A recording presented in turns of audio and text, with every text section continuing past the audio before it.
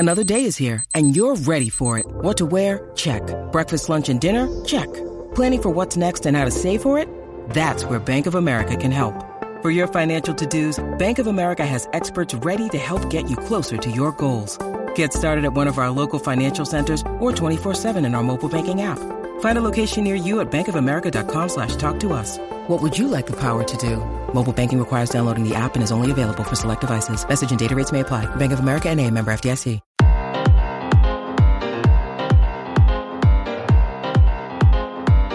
Ladies, hello. Gentlemen, hey, welcome to the Game Dev Unchained podcast, the #1 podcast for video game development and the lifestyle of those game developers. So wherever you happen to be around the globe, world, state, city, town, while you're listening to us get down, let's get right into it. Larry Charles, one half of the team, helping me bring you this awesome podcast this week, carrying the other half of the workload, Mr. Brandon Pham. What's up, everybody? Welcome to another episode of Game Dev Unchained. Yes, you might be confused because before this, there's a lot of post-GDC interviews, so you might be hearing 5 episodes later. Why is his voice still like that? This is a pre-recorded episode, but that doesn't make it any less. Without further ado, it's not just me. I'm bringing a special guest with me this week, Monica Cappiello. Hey, guys. That was quite the intro. Welcome. This is going to be a really exciting episode. This is going to be a very fun thing. So, Monica, this is the part of the episode of the podcast that we let our guests, such as yourself, introduce yourself to our audience, a little bit about your background, where you are, where you're heading. All right. So, hey, guys, my name is Monica, and I was in the industry for about 8 years where I used to work for PBS and Red Giant Studios and a bunch of freelance. And then after that, I got into education where I started as an adjunct, went to become a full-time instructor, hopped on to being a department director of media, which included animation and game. And then I hopped over to be a dean at the Art Institute of LA. And then after that, I hopped down to being a department director of a small college here in San Jose called Cogswell College. Yeah. And that's where I'm at right now. It's quite a career. That's both sides of the fence, both professional and then instructing. Yeah, it's been a lot of fun. I'm lucky to find such a perfect job for me. So both educational and also something that I'm passionate of, which is animation and games. And so with your animation experience, I know you do 3D animation, but were you also doing 2D animation just for the people listening? I did not do 2D. I actually focus on 3D animation. So it was 3D. Yeah. Yeah, for sure. And before we jump into the meat of this, what led you to animation in the first place? What made you decide that that's what you wanted to do? So long ago. Yeah. Do you guys remember Reboot? Of course. The cartoon way back then. Warning, aging ourselves. Yes, Fawn? Warning again. Yeah, come on. Who are you talking to here? Reboot. Yeah, for sure. That was actually the first time I've seen 3D. And I just immediately fell in love with like the potential. Mm-hmm. I'll be honest, I wasn't the best 2D artist, but I love drawing. Mm-hmm. And when I saw that 3D animation could be done in computers, I just wanted to pursue it. But at that time, they didn't really have anything in colleges for animation. So I did the next best thing, which was studio arts / sculpture and digital media, which is how I got into start working at graphic design, which eventually led me to commercial work and so on and so forth. Then I got into my master's in SCAD for animation, which I finally got to pursue my true passion. And then that led me to California. And here I am today. Oh, nice. Wonderful. Crazy. What a trip. Seriously. So you also were on the student side as well as the academic side and the teaching side. For anybody who's new to our podcast right now, both Brandon and I were teachers at the Art Institutes, having spent time working underneath you as well. So this is like a reunion episode. So if we sound extra friendly, it's because we actually all know each other in real life. Yeah, I think it's been like 5 years. Oh my God. Don't do that. Call me boss, everybody. Yeah. I'm still on my best behavior. I might have 1 or 2 paychecks, Yeah.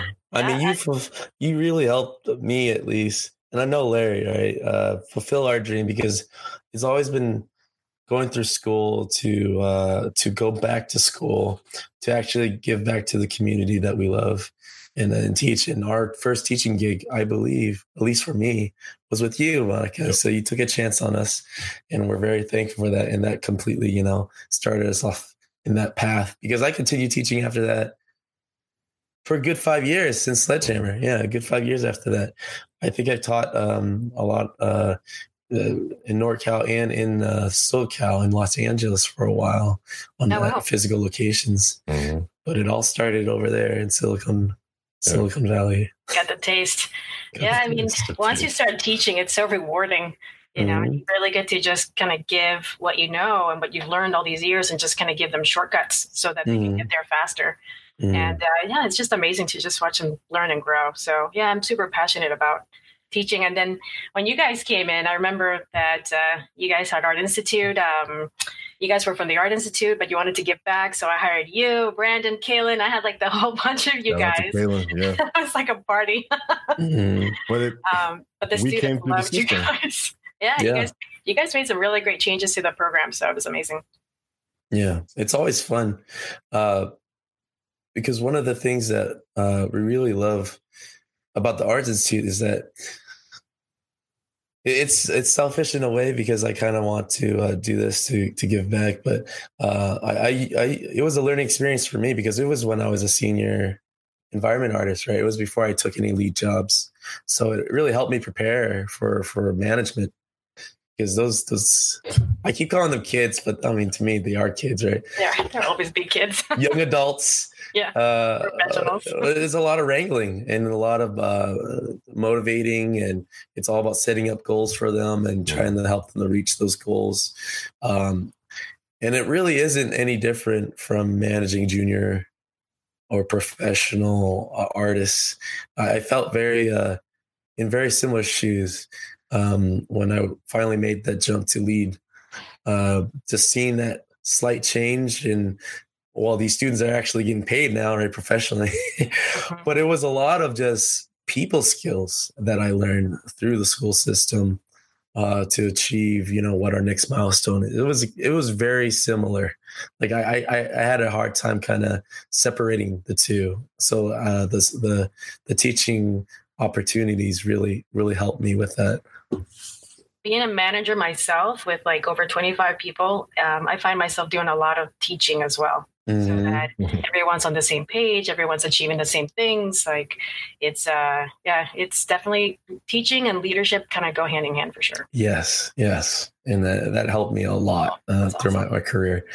Yeah. You're welcome. Thank you. But it is also one of those things that, it's a working theory, like going through school, like Larry and I going through school, there's always pockets of students, right? And it's always that 10% of students that really excel. And although, I try to shape the class so that it caters to the younger, the students that are struggling, to at least give them a leash to kind of, if they want to step up, they can, right? I don't want to count them out. But it sometimes does funnel to like who's trying and who wants to succeed. And it's great to kind of just see even one succeed out of 30 and really push it to the next level, So it was trial and error in a lot of semesters. And it was really a great experience. And I recommend all professionals to go back and teach. And maybe that is our leeway to the main meat of this topic. So, Larry. Yeah, so, sure. Before we get into the juice and dirt, like I do want to shout out my experience as well, because Monica, you weren't able to attend our GDC party, but you did give your ticket to a student who was a former student of mine, Ray, and then also another student of mine, Hanway, showed up, and like it was so good to see both of them. They both were like super hardworking, very dedicated, and like they listened to everything that you said, took feedback and criticism like it was like gold, even though you're like, oh man, this isn't good, and here's why. But the here's why was gold, and they really improved and like became excellent professional level. I can't call them students anymore, but they were students, right? Seeing them and like just having that moment of like, I remember when you were a snot-nosed, like just barely out of high school kid, and look at you now. So that's probably always going to be the most rewarding thing about teaching for me. I would like to start with the first juicy topic is the headache of teaching is when you go to AI, I'll say that, and there's cons, just like anything else. Please jump in if you relate, like it's church, just say amen. One of the hardest things is like, you go home and you do all these lesson plans and you create these assignments and you get all the resources ready to like have this lesson. Like you're spending hours of your time to do this and you show up and like you're giving out this gold. It's like, I know that this is helpful because I'm on the other side. I'm where you want to be, and I'm giving it to you now in a safe environment. And you're over there playing Candy Crush, like my dog, like that can't fly. You know what I mean? And like they think they're so slick. They try every other alt tab, like try to sit way in the back. One of my biggest, and then they ask all kinds of questions when like it's time to actually do the work. You know what I mean? Yeah. It was one of my biggest pet peeves is I give it to you for free when everyone's doing it, you ignore it. And then now when it's time to do the work and get your grade, you're like extra excited about office hours or like, teacher, please extra spend credit? 30 minutes. Oh, yeah. Yeah. Can I please have extra credit? Yeah, it's not going to help you. Yeah, so students listening, don't be that student. Monica, please.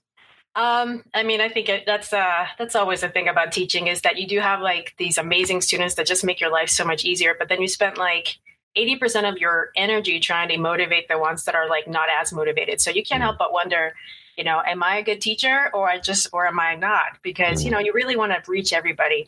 And I remember one instructor say like, hey guys, if someone gave you lottery ticket and it's the winning lottery numbers, would you play it?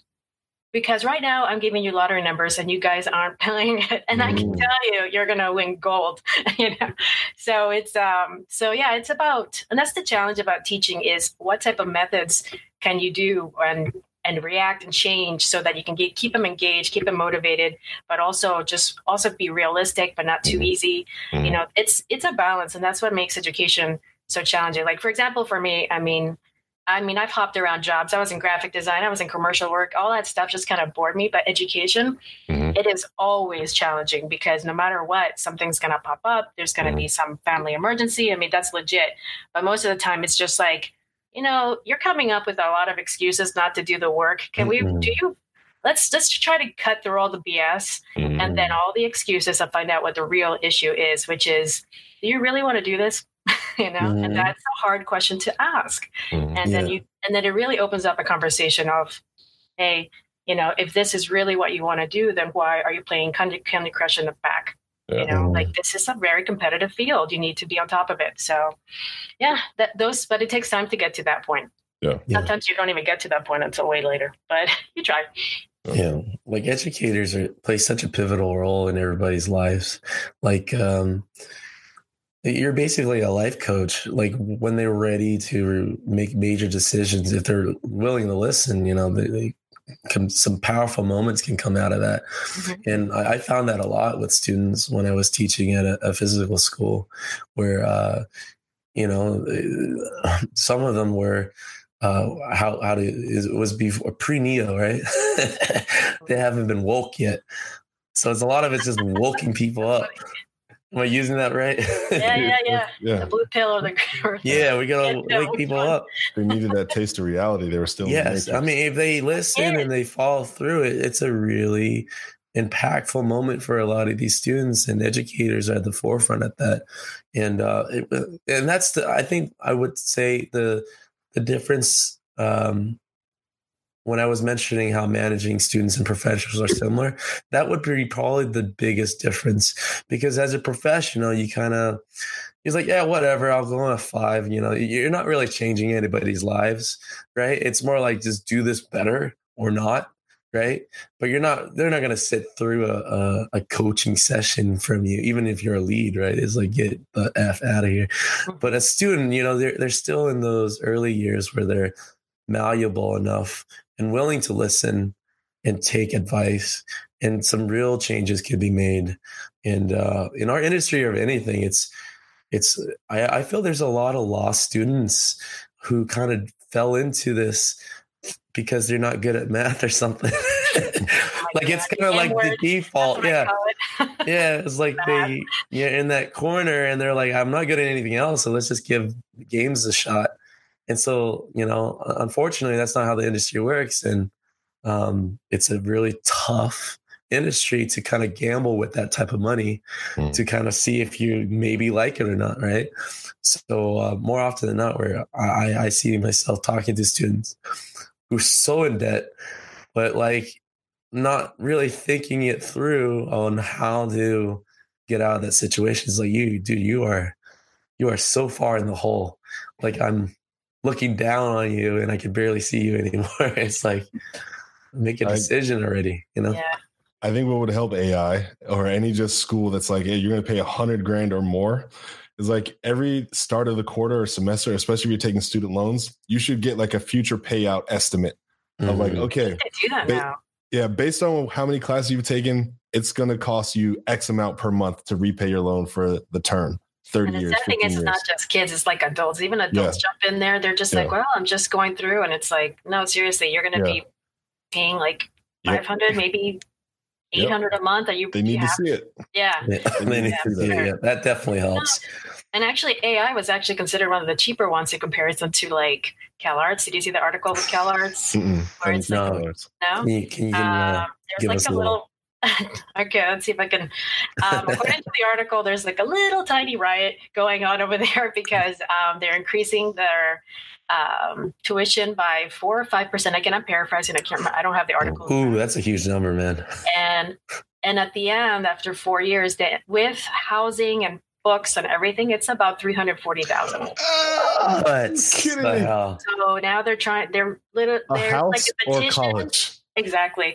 And it's a petition where it basically says that the people that made this college famous, they wouldn't even go to that college if they were in that situation. So it's really, it's really intense. It's a good college. It's considered one of the best. Sure. But 340, I mean, that's, I think, more than a doctor. I have no idea. No, you're never going to make that money back. Not in 10 years.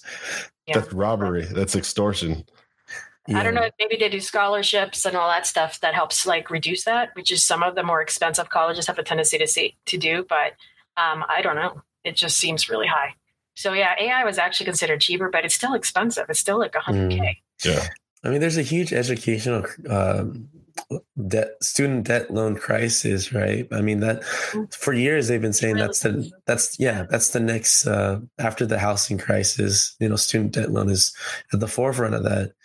And I feel with the art schools, especially, they're even in the front lines of that, because it's such a mystery, not all universities offer a track. So I think a lot of times at least the bad schools really take advantage of that. And unfortunately, students don't know any better. Universities are offering starting to. So that's actually, I think, one of the reasons why AI was starting to lose students was because there was other options. Like even community colleges are offering arts and colleges. So anybody who's thinking about going to college, you might want to consider trying to get rid of some gen eds and stuff like that in a community college. Yeah, 1,000%. Yeah. If I could, spend $15,000 and get the first year and a half of my schooling done at community college, and the credits transfer to save like 60 to 70,000 in going into like a higher level education program where really all I care about is my major related classes. 10 times out of 10, I would do that. I really. But that's after the fact, right? When you're 18 years old, getting out of high school, how do you find out this information that you can? What is an articulation agreement, right? I learned about that stuff when I became, a department head, right? And then I was just like, what's that? Because I went directly to a university. I didn't go through community college. So just in case nobody knows, or you may know, but articulation agreements are actually documentation that says if you take this class at a community college, you will transfer to another college. And they all have contracts. Some of them do, not all of them. But if you're interested in a particular college that you want to go to, you need to check the community college and see if they have an articulation agreement. Probably the best way to go. You probably just save $50,000 for a lot of people just right there.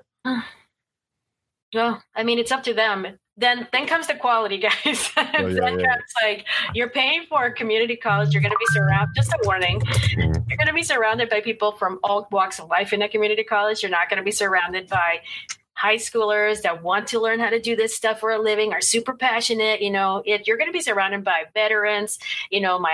Somebody's grandma who's just curious about animation. It's like just be aware that sometimes you pay for what you get. So. Yeah. I'm always in conflict because I love my experience at my school because obviously I made some lifelong friends, right? I'm pointing at Larry. He's not pointing back at me. I'm not speaking. It'll just look weird if I just like. Hey, pointing. You gotta throw one at me sometimes. But that's like, obviously there are online alternatives right now, but there's never going to be a way to kind of replace that. Like just being able to sit next to an artist, because, Larry and I are even trying to do this indie thing. And a lot of it's just through the interwebs, right? Mm-hmm. Just working on our game apart. But like, there's a certain energy that we feed off each other, just being next to each other. And that's what I remember a lot from my college days, right? And I feel like that's hard to replace, and it's irreplaceable, to be honest. Can't replicate it. And these schools are a perfect opportunity for that. Like, there's a reason why indie developers are trying to get a community going in every parts of America, right? Just to meet up once a week, because to kind of get that connection, but feed off that energy to kind of propel them to their next goal, right? And I think college is, especially if you're jumping into it right after high school, helps kind of create that idea, right? If you skip that step, you kind of miss the value of that. And it's an already close, like, everyone's working in the closet already, right? As what our profession is. So I feel like if you just jump right into the closet without knowing, the benefits of working with next to each other, I guess that might affect the social aspect of being a game developer, which is already an all-time low, in my opinion. It's all through tweets now. So yeah. I think that's the number one benefit of going to a college is your connections. Like, I know that, I don't know which one got the job first, but one of you got the job and probably helped the other one get a job, or, It was definitely me. He said definitely. He means because he has a great memory. It was me. Because of his memory. Because of my memory. And my great friend, Kalen Shaw. Yeah. I reached out to him. Like the way I said, I make good friends, and he never reached out to me back. So we should bring him in here. That'll be amazing. By the way, Kayla was like worked for us too. Yeah. He was like one of our first big guests, by the way, on this podcast. Kayla, really? He was our first guest. He was the first guest. He was our second episode. Oh, there you go. So I gotta listen to that. Yeah. So connection wise, college is, seriously, that's where I made my connections. That's where students make their connections. And then one of them gets in, and then it's just, it takes you on. It's very hard to reproduce that online. They are, I think you're right. They are growing networks, but some of these, they're kind of shy. It's different. It's very different. And to put yourself out there is really hard, but in a school is actually considered like a safe space. That's where you learn. That's where you can make mistakes. That's where your creativity can blossom, and then you learn the truth about the industry and how you got to meet the deadlines. And it's not about your journey. It's about the project, things like that. So, but yeah, how many times have you guys heard of stories where, somebody gets a job and they get everybody else and they get their friends in?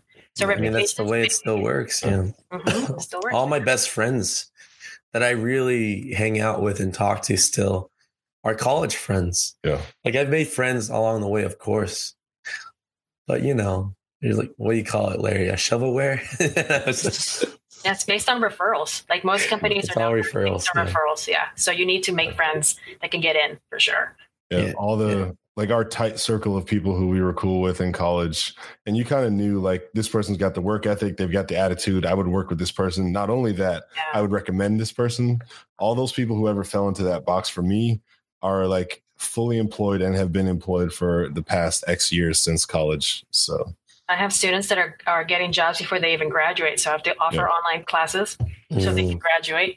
But they're just, big companies, like one of them just got hired by Leica. I was like, what? So off to Portland in the snow.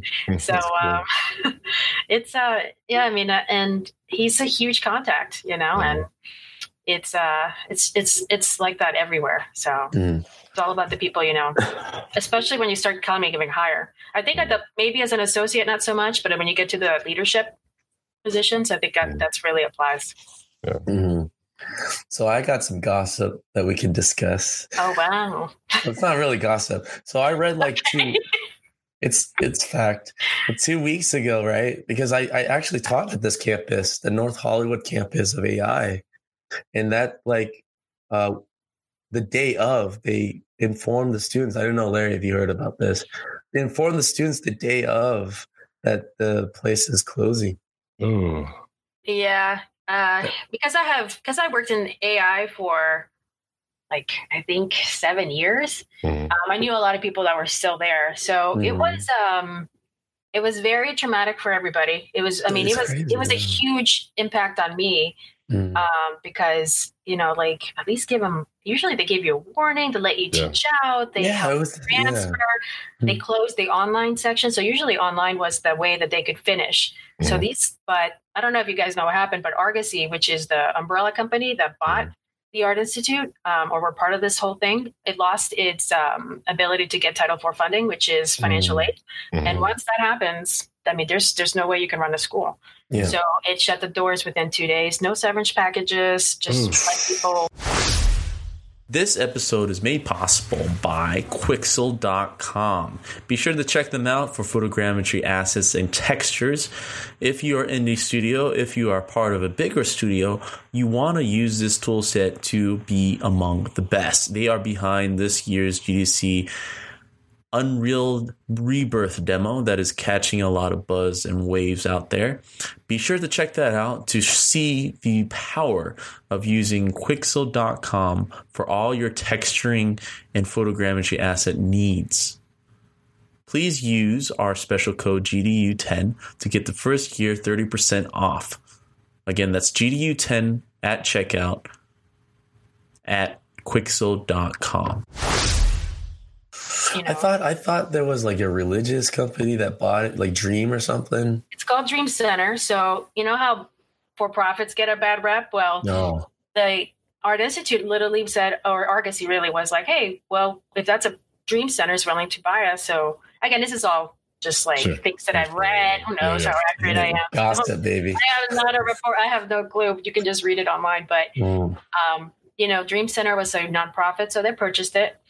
And so AI and the Argosy institution was nonprofit, and which puts, I guess it's just a different tax bracket.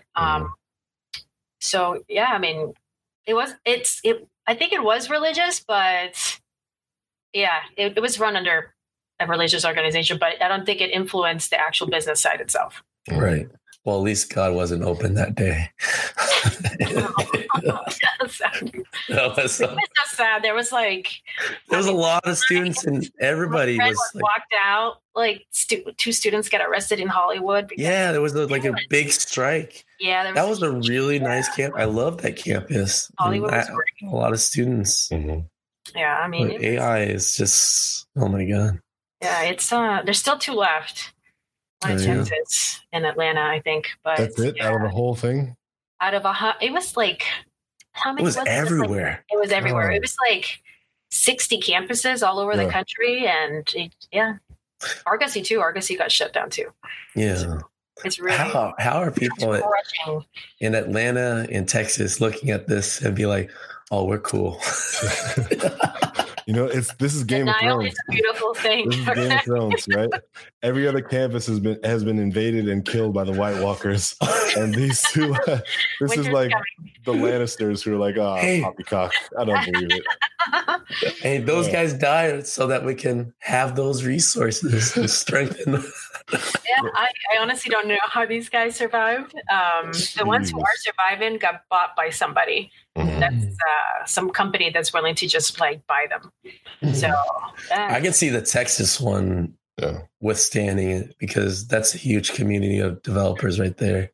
But Atlanta is I don't remember if it was Atlanta. It's somewhere in the East Coast. Okay. The interesting anything in the East Coast. I know. If I look at it where we have 60 different schools worth of students who are applying for, full-time education. I'm assuming a decent amount of them are also getting room and board. 60 campuses now going down to 2. If those kids were willing to move and take room and board, I can see why there's 2 that still survive, right? Like you already have like a plethora of students who are willing to fill 60 schools worth of students with room and board. Went at the peak. Then it started shutting down things like satellite campuses, like satellite. This has been a slow death. Then came the Sunnyvale and satellite campuses. Then started going for bigger campuses like LA, and then they started to. And then out of nowhere, like seriously, I was really surprised when they decided to just pull the plug. It was very surprising. So just as a cautious to anybody who might have been in the situation for the Art Institute, just don't panic. I would highly recommend. I have a couple of points here just so I can emphasize it. I would highly encourage anybody who went to the Art Institute for Education to order at least 4 official transcripts and a 5th one to open and scan in. I'm not sure how challenging it's going to be to get official transcripts now that all the Art Institutes are closing. So I recommend that you go ahead and order at least 4 and don't open them, but order a 5th. So you can open it and scan it in case you need it. Just, you never know when you need those things. So they didn't even give a way for students to kind of move on. Was that what was the situation there? I'm not 100% sure. I wasn't on the ground when this happened. So all right, next time, Monica. I know, right? I know there's emails out there that you can email. I think there's maybe something in the website, but it's like, I think a lot of them were left really confused because they don't even have enough. There's some that had one quarter left. Jeez. They were almost there. Some of them were taking 6 classes to try to finish, and it was gone. I mean, it's brutal. It's not a good thing. That would be the time a slacker would actually be winning. It's like, I haven't been doing shit all year. Who's the king now? Who's the king? Gave myself an A+. Oh my God. Yeah, it's crazy. Well, I look at it as a barometer for change, though, right? Like, regardless of how well they ran their business, I know that we have 58 schools worth of students that are now displaced who likely at least want to do something with their lives in the entertainment medias, right? That's why they went to, or cooking or fashion design or whatever. That's why they went to Art Institute in the first place. So if anybody's laughing about this and taking advantage, I would say it's online schooling who we don't have brick and mortar. We don't have room and board. We literally just have instances of classes that anybody can take from anywhere, get the education, pay way less. You know what I mean? This isn't a commercial, by the way. This is just me observing with a business hat on. It's a total, it makes 100% sense to me where all right, my industry isn't, diploma driven. It's portfolio driven. So if you can show me that you can do the work, you have just as much of a shot as the person who graduated, but who could also do the work. You know what I mean? I'm never going to be like, oh, sorry, awesome ass artist who lives down the street. I'm going to hire this other guy that has the AI graduate, portfolio and diploma, because that diploma means something here. They want to know who's the best. We hire that person and we want them now, Yeah. It's a weird time. I'm still very confused by it because before we even went to school, Larry, there was definitely a uptick, right? Where people were discovering that you can do this as a career. That's what I felt our class was like. Yep. And then and then a lot of schools started to oh man, there's a lot of people with interest, and a lot of schools are starting to form. It's I feel now there are less opportunities for students to go to schools when there's more students interested more than ever. Fortnite have made us into a rock stars, man. Rock star phenomenon. Yeah. Everybody knows about games. Therefore, their interest in game dev is only a step away. But right now we're at a place where these schools are just plummeting for other reasons rather than just, for students wanting to learn. And even with these online schools as an alternative, I still go back to man, those memories that I've had has been, it's great to go to a local school and actually hang out with people for real, right? And I think the referrals actually work better off of that versus comment 269. Oh, this guy actually has good artwork. Let me Right. It's not the same, you know? It's like, I've seen your picture a couple times and your artwork. I know you're good, but you know, you're less likely to put your neck out for that person if you never really hung out with them, right? And that's a big missing component right now. Yeah, he does great work, but I don't know. He might be weird. Like he does a thing with his ears once in a while. It's like, oh my god, social hours for guys. Yeah, never see that. Like if I were to judge through referrals by work alone from the students that I actually went to school with, right? And Larry knows my list, right? Like including the guy that stole my work. Like if I just looked at right his in work, front of him, right in front of me, right? This is like retro GDU episode where I talked about this. Where when I was a student, we were in a little group pitch. We pitched to each other before we presented class. He went up before me. He took my pitch. Right, that was my idea. Pitch my game, and everybody's like, "That's a great idea." And he sat back down like everything was cool. So, I mean, he made my list that day. I'm doing way better than him. But if I were to sit down and look at the portfolio right now, and I didn't have that type of interaction, I was like, "Oh yeah, he's actually a cool guy." Mm. Right. But because I have that history with him, he will burn. It helps the weeding out process. The weeding out process is so much better. But yeah. It's a weird time right now. Online definitely has a place. It's going to be very hard to figure out that social aspect of it because unless you guys actually hang out like something like this, it's challenging to recommend somebody to actually know what their ticks are. For all you know, they're just, who knows? You just don't know who they are for real, but their art is good. So it's that's something that college does give you. It also gives you, it's like, do you want to be a gear or do you want to be a leader? That's always like my thing. It's like, if you just want to learn the tools and just create great art, okay. But I mean, don't forget the general educations. I know most of us don't like them, but they do make us into a well-rounded person. Like when you take that history of animation, or if you take criminology, or if you take any of that, it makes you somebody that can make decisions and design choices and level choices or whatever it is, and then actually create informative decisions versus just kind of, well, I saw it was in YouTube, it was cool, so I think if you want to be a real leader that can make intelligent decisions and that support your idea, then education is probably a good way to go. So So I mean, it's something that you have to kind of debate on, especially now that there's so many options. It's like you can do YouTube Academy, but YouTube Academy is free. But I mean, have you seen many videos out there? Good luck sifting through all that, because in the past, 10 years ago, like 15, we didn't have anything. We had digital tutors, I think, maybe some Nomon DVDs that cost too much money. But now $80 a class. Yeah, like we spend so much money trying to learn all these things now. The internet has so much information that it's almost impossible to sift through. Like, where do you go? So you go to online, or you go to school to be able to, so they can guide you in a much more clear path. And you're more than welcome to do it on your own, but it's going to take you forever to just kind of sift through all the stuff that's out there. Well, and if you have no guide, you don't know what's wrong information, what's good information, which is, there's a lot of wrong information out there.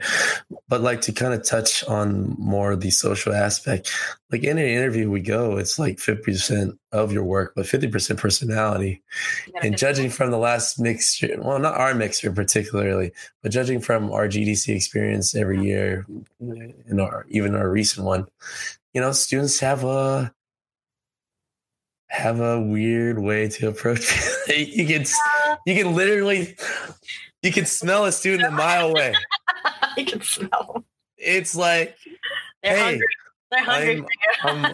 I'm Larry, the student, right? And what's your LinkedIn? Do you have your LinkedIn? Do you have your LinkedIn profile? Can I connect with you right now? It's like, no. Get away from me. I'm in the middle of I haven't seen my friend for 7 years. He just lost his leg. Give me a sec, But like, students don't have those cues. And I'm very worried about future online students going to these events and just have no idea. how to function. And I've seen, I can only see that escalate. It's like, you're so weird. What's very interesting about what you say, man, is like, let's just break that down to just life, social situations that they just missed out on in general. Yeah. Right. I think I'll say I lived a privileged life in the sense that I was in many different communities around many different types of people for my whole life. So being able to like mix and match and intermingle with different social groups is something that comes natural to me. And that's something that I would say is an advantage in a situation like I'm a student, yes, but I'm not going to go out there salivating at an opportunity to shake this guy's hand where he can clearly see that like, oh my God, like get away from me. You know what I mean? I think a lot of people in our industry, I don't even want to generalize this way, but I am for the example to make on this podcast. I know that there's a lot of people who maybe kept to themselves, very introverted. Like my art school, I would say there was a lot of students who were very individualistic, kept to themselves, did their own thing, didn't really talk much, didn't really express themselves much, didn't know how to join groups and communicate well with groups of people. And because they did that and that made them feel comfortable, it was hard for them to go outside of that and network. You know what I mean? Because networking is literally getting them to do the opposite of what makes them feel comfortable. And it's always just tough. And I felt bad seeing like, yep, there he is standing in the corner, not giving out business cards or talking to people, you know, not being excited about an opportunity to talk to these pro devs, hoping that one is just going to come up, drop a job and then walk away. Because that never happens. Never. And it's so funny, Brandon, because I just wanted to applaud that student that asked you for your LinkedIn, because you have any idea how hard it is for them to actually, like, they'll just give business cards away like it's, you know, here, and they feel like they did, that's enough. But really, like, that doesn't give you any power. Like, you have to get the business cards or the LinkedIn profile so you can at least have some sort of connection later, because otherwise you're just waiting for them to come back. So yeah, I know it's a pain for you, Brandon, but I'm just so proud of that one. It's good. I don't know who he is. I haven't followed up, but there's like a right approach and a wrong approach. That's the thing. You got to butter me up before you take me out on a date. You know what I mean? Wine and dine, please. Wine and dine. It's as easy as just treat me like a human being, you know? Just be respectful. It's like, if you are interested. Yeah. Well, you know, GDC is obviously the place to do so. It's perfect. But the way these students are approaching professionals, I feel like more and more every year, like, have no idea how to. It's and that's like a social learning aspect where I feel like online schools won't teach you. Are you kidding me? It's like, I know something really well. That's going to be like, dude, you can't do that. Like, I've had conversations where I'm like, that's not right. You can't. You gotta get rid of those cat ears. Okay, I'm sorry. You can wear them in school, but I'm going to put my mean hat on here and tell you that there's going to be it needs multiple interaction to, first of all, us teachers to be able to sniff that out. It's like, whoa, what are you doing? You do this thing when you talk to people. It's like, you shouldn't do that. And just things like, you're being a little aggressive. You need to a little too aggressive. Down. Yeah, like there's more emails. I'm like, that is not how you write an email. Like, that's the thing about college, is that it teaches you all of these social cues and how to, like, professionalism that high school, I think, don't do anymore. No, high school's oh my God. I can't imagine walking to high school now. Everybody on their phones. I can't. I honestly don't know, but the only thing I can see is from a college view is that we actually had to create a professionalism class. It's not called that, but something like that, where we teach them, hey, this is how you properly write an email. Yeah. Like, dear Professor, you know, Charles, you know, like, just like something polite. Hey, what's up? I need this. Like, no. You got to butter them up saying, I hope you're having a wonderful day. So I have a question about blank, you know, like, just things like that. So, man, Larry, I almost want to do like a spoof podcast where we teach like all the wrong things. It's like, hey, if you just reached out to a person and they haven't responded, that means they haven't got it. So make sure you follow up with another email until they finally respond. The magic number is 40. Usually 40 emails is what it takes. Yeah. That's when I know you're really committed. Very committed. I'll admire that. Dude, like, I came up with this metaphor a while back in school to try to tell students, like, the key way of networking. I try to come up with an example that, like, puts it in perspective. And I will always tell the kids, the person you're talking to has $10 in their hand and you're trying to ask them for their $10, right? Everyone knows what it's like to have $10 in their hand. And everyone knows what it's like to have somebody be like, hey man, can I have some money? Right. I don't want to say every single person, but if that's the approach, like, hey man, can I have some money? Usually like, no, I'm not giving you this thing of value. You just walked into my life. You don't care that I'm going to be giving you this $10. You just care that you're getting $10. You know what I mean? At least make it mutually beneficial. If anything, at least let me know that I'm investing the $10, not just giving the $10. So that's what Monica means and Brandon means about what is your relationship? Have you built rapport? Butter me up. Make me invested in you somehow, some way. And the key way to do it is not interrupting me with my friend who just lost his leg while we're trying to like recommunicate with each other out of 10 years to be like, hey, you work at the company I want to work for. I love to draw anime and Dragon Ball Z. Here's my card. Give me a job. I actually created a training, 3 training videos that you can find for free on my website. And it's literally like about like how to make networking, because really the trick is, like, you don't ask for a job to a stranger, like ask for those $10, which is what you're really asking for is 90,000. But like what you need to do is more like ask them for feedback, and then it's not so intimidating, you know? And that's kind of like the key that I've been asking my students to do is like, don't go over there. They know that you're hungry. They know you want the job. Like they know it's like, but they're not going to give it to you. So you really got to approach it in a way of like, hey, do you mind if you take a look at my portfolio and think if it's worth it?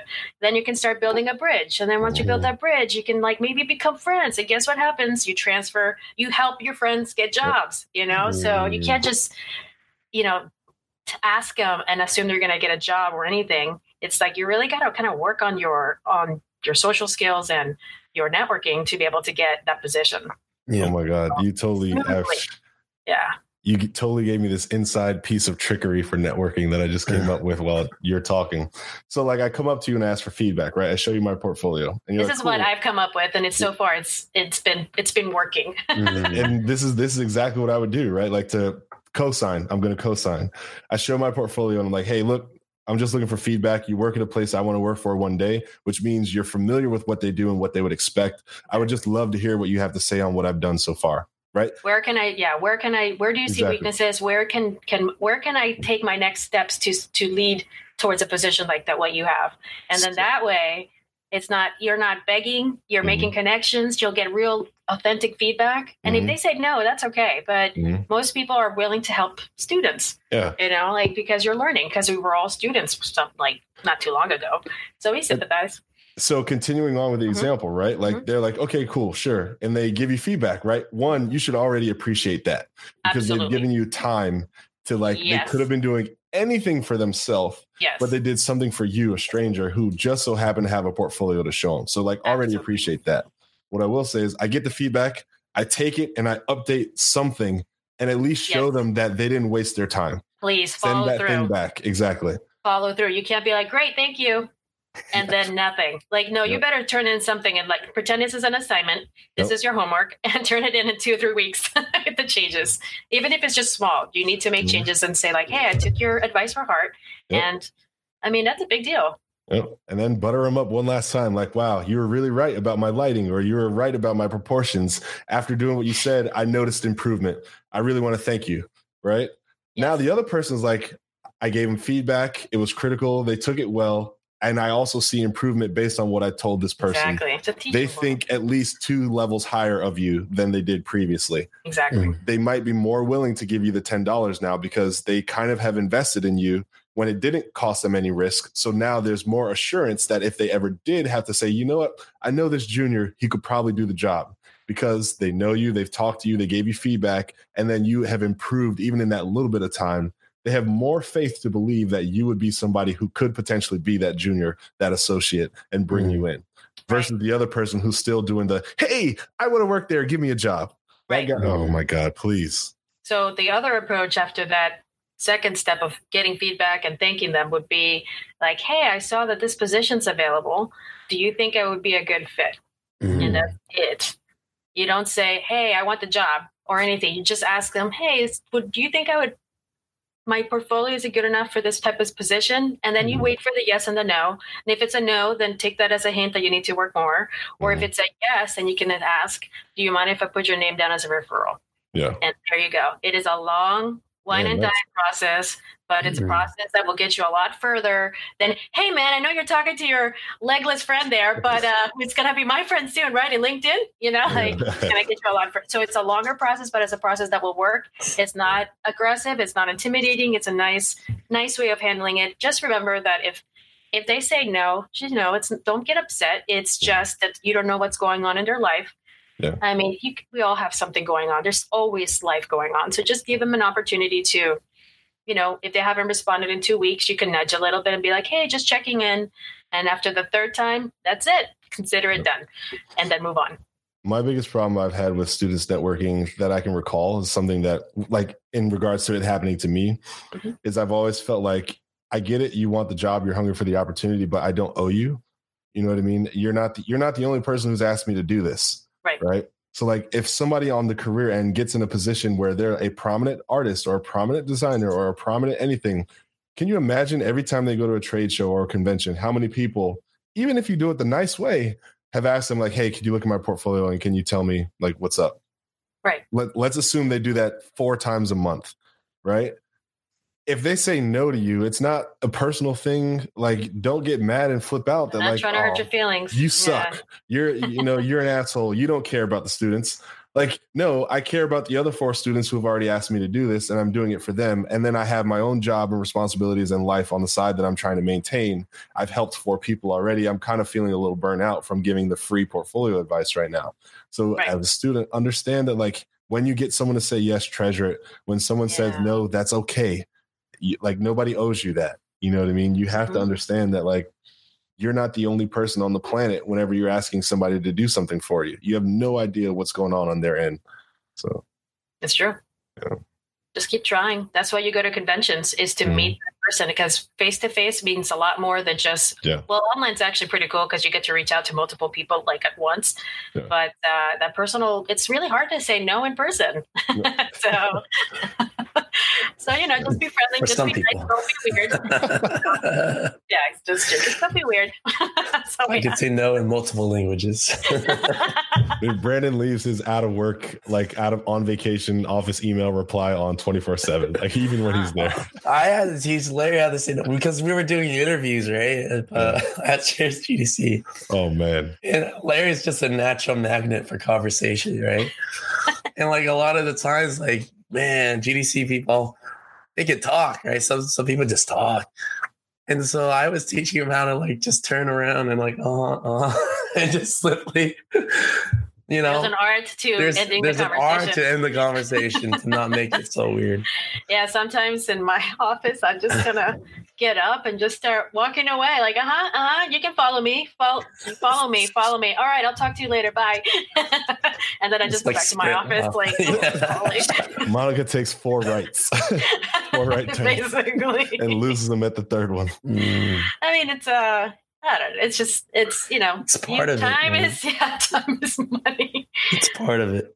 Yeah. But yeah, I mean, these are just skills that, most you just got to learn it through experience in life, really. I mean, like Monica, like it's admirable that, you know, this is part of the lecture. I think it's not good enough, to be honest, because it really is like part of the job is 50% can you do the work, 50% is personality. With engineers, it's a complete opposite. Like I think I mentioned this before, but I think it's Sledgehammer. Like everyone had like a interview seminar, like every discipline.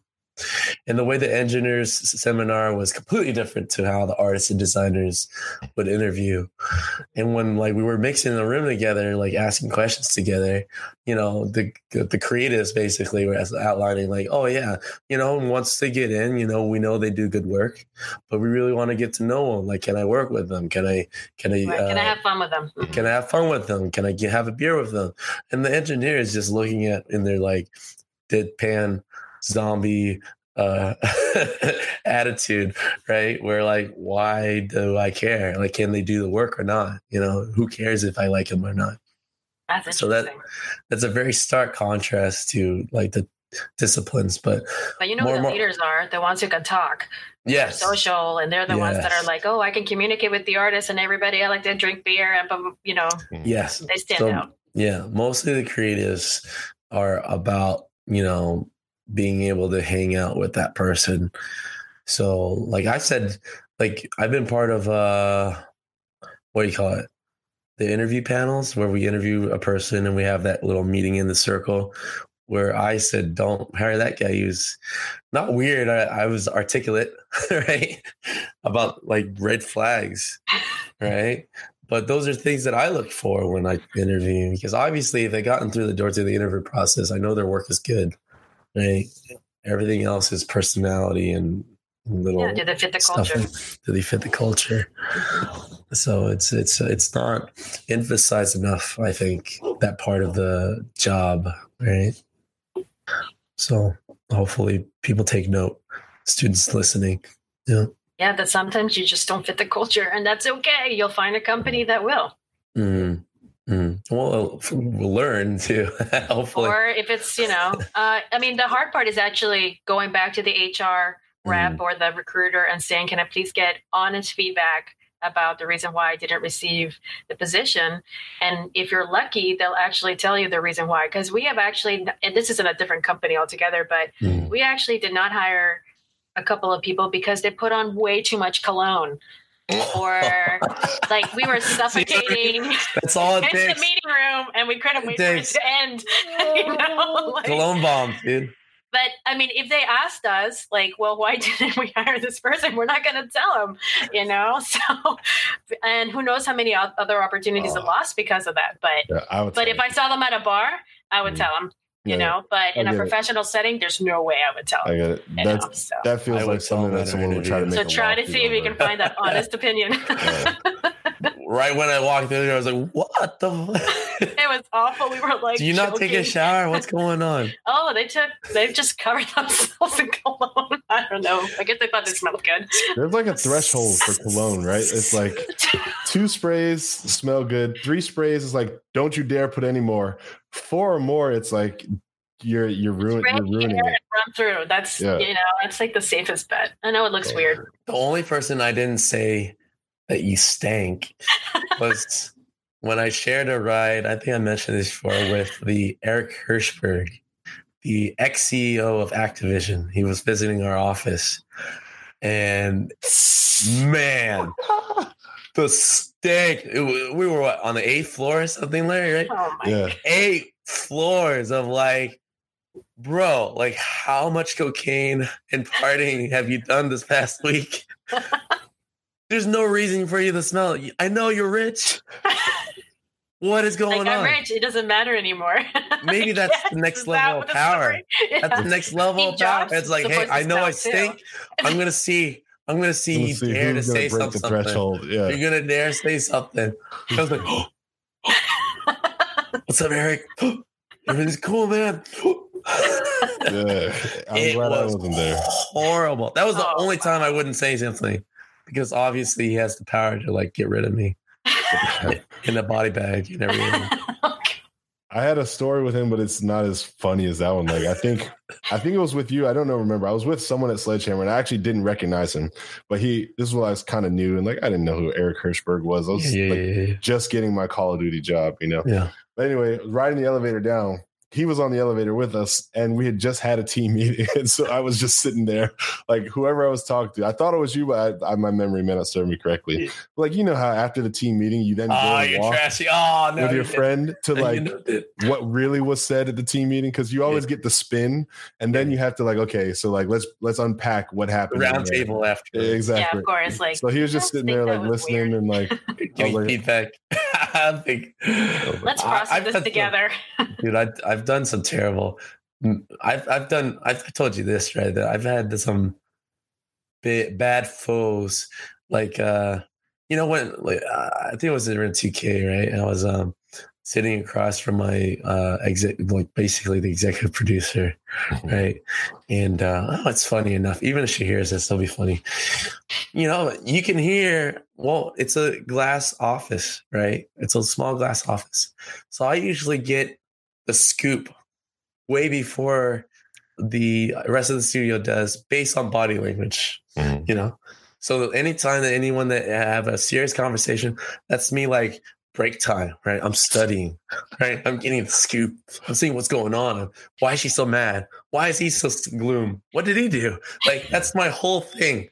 And I would have my little intel network where I'm like, oh shit, you wouldn't believe what I just saw. You'll hear this next week at the next week's office. So this is after 2 weeks of crunching. So I was completely out of it. But obviously, you know, I need to make jokes still. And so this one time she was really railing into this one of the leads, right? Just saying this and that, this and that. And I was like, oh man, she said this and that. Did you hear that? And then I closed it and something didn't feel right. So I opened it up again and it was directly to her. I DM'd her exactly in quotes what she said like 2 minutes ago. Oh. And I'm like, oh no, I'm going to get fired. What do I do? Like, I stood up and sat down more than ever before, not knowing what to do. And finally, like, all right. This is what I'm going to do. That woke you up, I bet. Well, that listen to this. That woke me up. So I thought I was super slick, right? And so I doubled down on it, right? I added something else that wasn't something she said. Deeper. Right. Was something that she said, but saying like as if someone said it, trying to kind of separate her conversation from something it was super what do you call it? Inception, right? Some multiple layers of lies. And finally I gave it 5, like I counted like a minute past. And it's like, oh, Liz, you must have been wondering what I was saying. This was meant for someone else. And then, you know, I still have my job. And then I get fired. he pulled a then Larry HR David. came in. And Yeah. Some Larry David shit right there. Yeah. Oh, that just like, don't message willy-nilly when you're crunching. That's just like, I was so scared because be careful. We have all made mistakes like that. It's so embarrassing. Yeah, it's so embarrassing. Yeah, you have to be professional sometimes. That reply and then Especially when reply you're all exhausted. being right next to each other. Oh man. Yeah, we've all done stuff. I don't even. Yeah, it happens all the time. Like even in Slack. I don't think he'll listen, but even in Slack today, somebody was gossiping, like name dropping, gossiping in the wrong chat room. But this was to everyone. You know, well, not everyone, but everybody in the chat room at least. Okay. And so I opened it up. I was like, "What is this?" I read it, and immediately there was a new notice saying, "Oh, a new chat room was made, and this one's being deleted." and so up pops the new one, same name, same everything. And the first response was from the guy, is like, "Oh, you know, I made this public to everybody so everyone can join. That's why I closed the other one." I was like, super slick motherfucker. I know that move, man. I invented that move. But it happens. That's what happens. You get loose. You get loose in the office. You get very comfortable. Mm-hmm. But that's what I live for. I love those moments. As long as it's not you.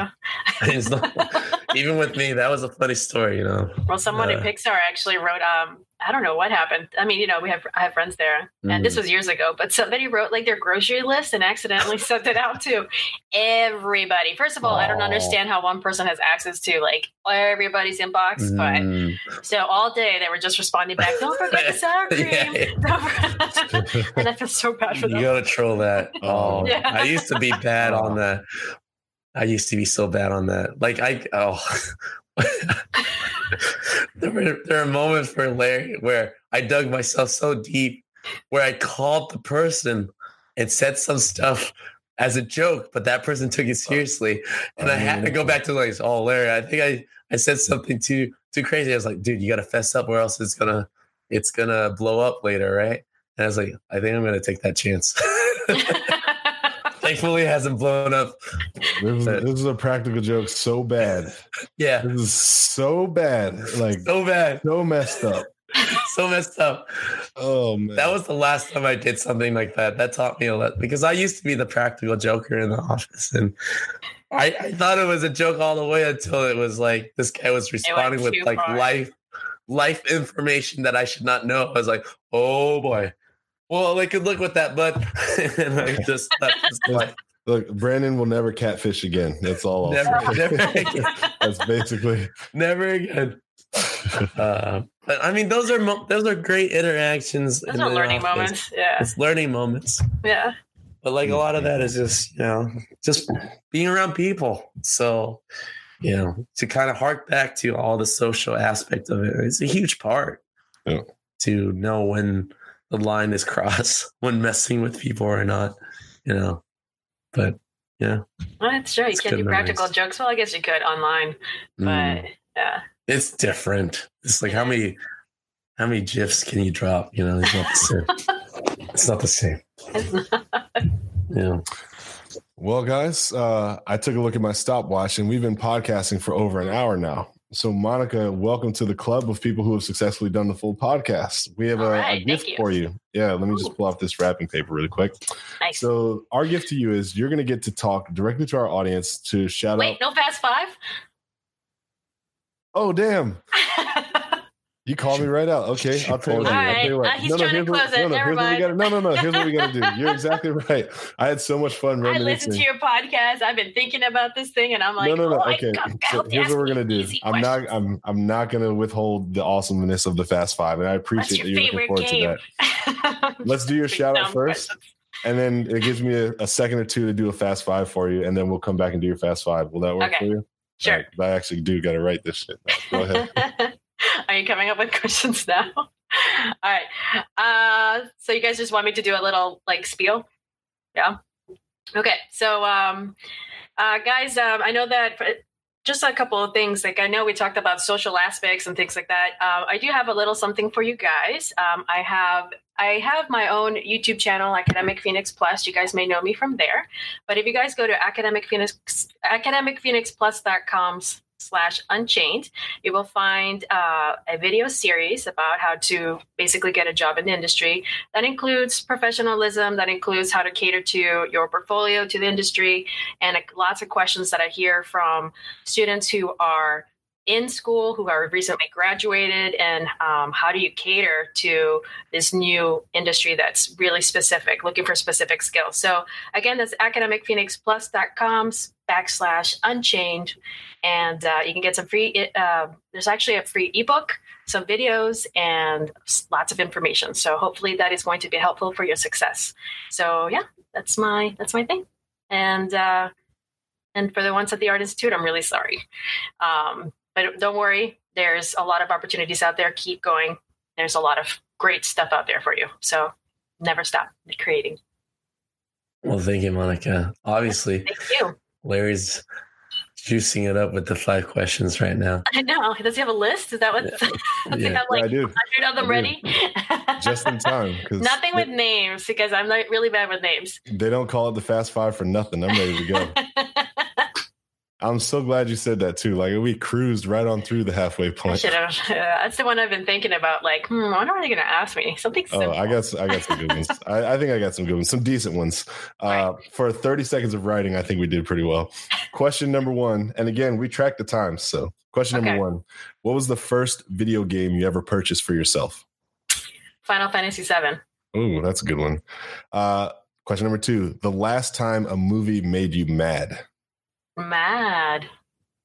What did I see that made me mad?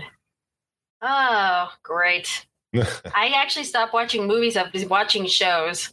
So can I say Black Mirror? Because it's way too realistic, and it's just we're getting there. I'm watching the news. Oh, wait, I can't talk about it because of being time. Go ahead. Yeah, Black Mirror is 2-3 years away from just being news. Yes, exactly. Question number 3: favorite game that someone recommended you? Horizon Zero Dawn. I'll co-sign. I love that game. Yeah. Question number 4: what console is going to win next generation? Nintendo, Sony, Microsoft, or Google? Google. Almighty Google. Question number 5: what is your least favorite 3D animation platform to animate with? Least favorite? Blender? Okay, that's fair enough. Yeah, I know. Oh my gosh, I'm probably going to get so much hate from that. I have never seen such a community like Blender. It's different. It's different now. Yeah, even I was the biggest hater until the last recent couple of years. Blender is just really stepping up. I think they're gonna really. They're gonna be somebody soon. Well, they are somebody. Close. That's true. Autodesk, right? Unless you want to sponsor us, Autodesk has been snoring for the last 2 years. Like, they haven't done anything. That's why Blender is so, everyone's finally paying attention to the Blender. And it's free. It's hard to beat free. If and anything, you can create, like really high quality stuff. Like, why wouldn't you choose that? I was hoping that Blender was going to like force the hand of Autodesk to release something competitive and also similar in price, kind of like the whole Unity Unreal thing. Unity free, then Unreal free. Mm-hmm. No, they're going to milk that cow until it's done. Autodesk. Unless you sponsor us, and then we will review our... and then you'll pause the video and be like, hey, guys. Our opinions. I'm still going to be honest. I'm just going to cash the check. And Autodesk is, they absorbed everybody. So for all we know, they're going to absorb Blender. They're the standard of oh my god graphical platforms. Adobe and Autodesk, which one is going to win between the two? This is a bonus question because it's going to come down to those two at some point. Adobe versus Autodesk? Yeah, I have a feeling. Mark my words. Mark my words. There's going to be competition where one of them is going to try to buy, purchase, or acquire the other.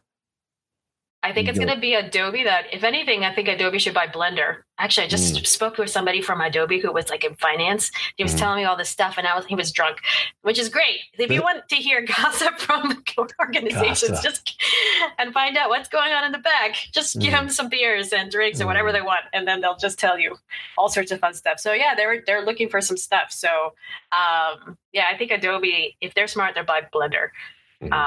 But Adobe, they do subscription based, which is a pain in the neck. It's so old, such an old model.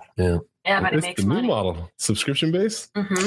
Not for programs. It's annoying now, man. It's like I don't own anything anymore. It's all. You don't do any updates. It's just not. Or you have to do updates. Because you might as well do updates because you're paying for it. Yeah, it's like, hey, we changed the logo to Photoshop this morning. It's like, come on. $49.99. Come on. That's why I miss buying Photoshop and not being to upgrade until 3 years later where I know it made a big difference. Well, here's the thing with Adobe, right? Adobe, they like, oh, look, you can, for $60 a month, you can have the whole creative suite. All right, let's look at that. What the hell is InDesign? What is all this crap? Like, I'll never use any of this. I only want Photoshop and a few things, right? They just here's a truckload of stuff that you'll never use to kind of buff up that price. So that's why, like, in relation to like our Substance, just got recently bought by Adobe. Yes. And that's like the biggest. A lot of people are half and half on that. It's like, oh shit, because Substance has been like making major leaps since texturing in the last few years. Adobe hasn't. So the chances of Adobe becoming Substance attitude, the hipster changing things on the fly, is less than likely. But what they will change is slap that yearly subscription model. And they changed the logo. It now says Substance, like with Adobe or something. Oh my God. So they did that upgrade already. Yeah, it's in the form of a price tag, right? I'll tell you what. I'm highest level Adobe monthly member. Proud of it. Oh, I do it too. Are you kidding? Substance. Sure. Not free, but if you want to sponsor us, you might change your opinions. Keep sliding that in there. Hey, we're always looking. We're always looking to grow our opinions. You need at least 3 sponsors. Yeah. Then you can get a hanger for your maybe next year. because I don't have close contact to Adobe. Since we're not sponsored, I need to really study it to change my opinions. That's right. Right. All right. So Monica, one last time for the listeners out there, how can they get in touch with your awesome tutorials that you put out, and what can they see that you're excited about telling them? Just one last time. Sure. You guys can find me in YouTube at Academic Phoenix Plus, or if you guys want to get those free videos that you can't find in YouTube, it's in academicphoenixplus.com/unchained. Hey, you hear that? I like the name. Seriously. All the links will be available just for in your the listeners. blog post too. So if you want to check those out, go to the blog post. You can see all this if you forget. Monica, it's always a pleasure to see you and work with you. Thank you for giving us jobs. And thank you for teaching. Yeah, of course. And for doing this podcast. It's awesome. You guys do good things. And that's our send-off. Thank you, guys. Have a good night. Bye-bye. So thanks for listening to our podcast. I hope that you're a subscriber, but if you aren't, please feel free to follow us on any of the major podcast platforms, especially iTunes or Spotify. You can find show notes and more resources available to help you become a successful game developer. Just go on over to our website, www.gamedevunchained.com. If you're interested in keeping the conversation going, then definitely come check us out in Discord, where we chat in real time, for after show Tuesdays to discuss episodes, and feedback Fridays, where we share screenshots on the projects that we're currently working on.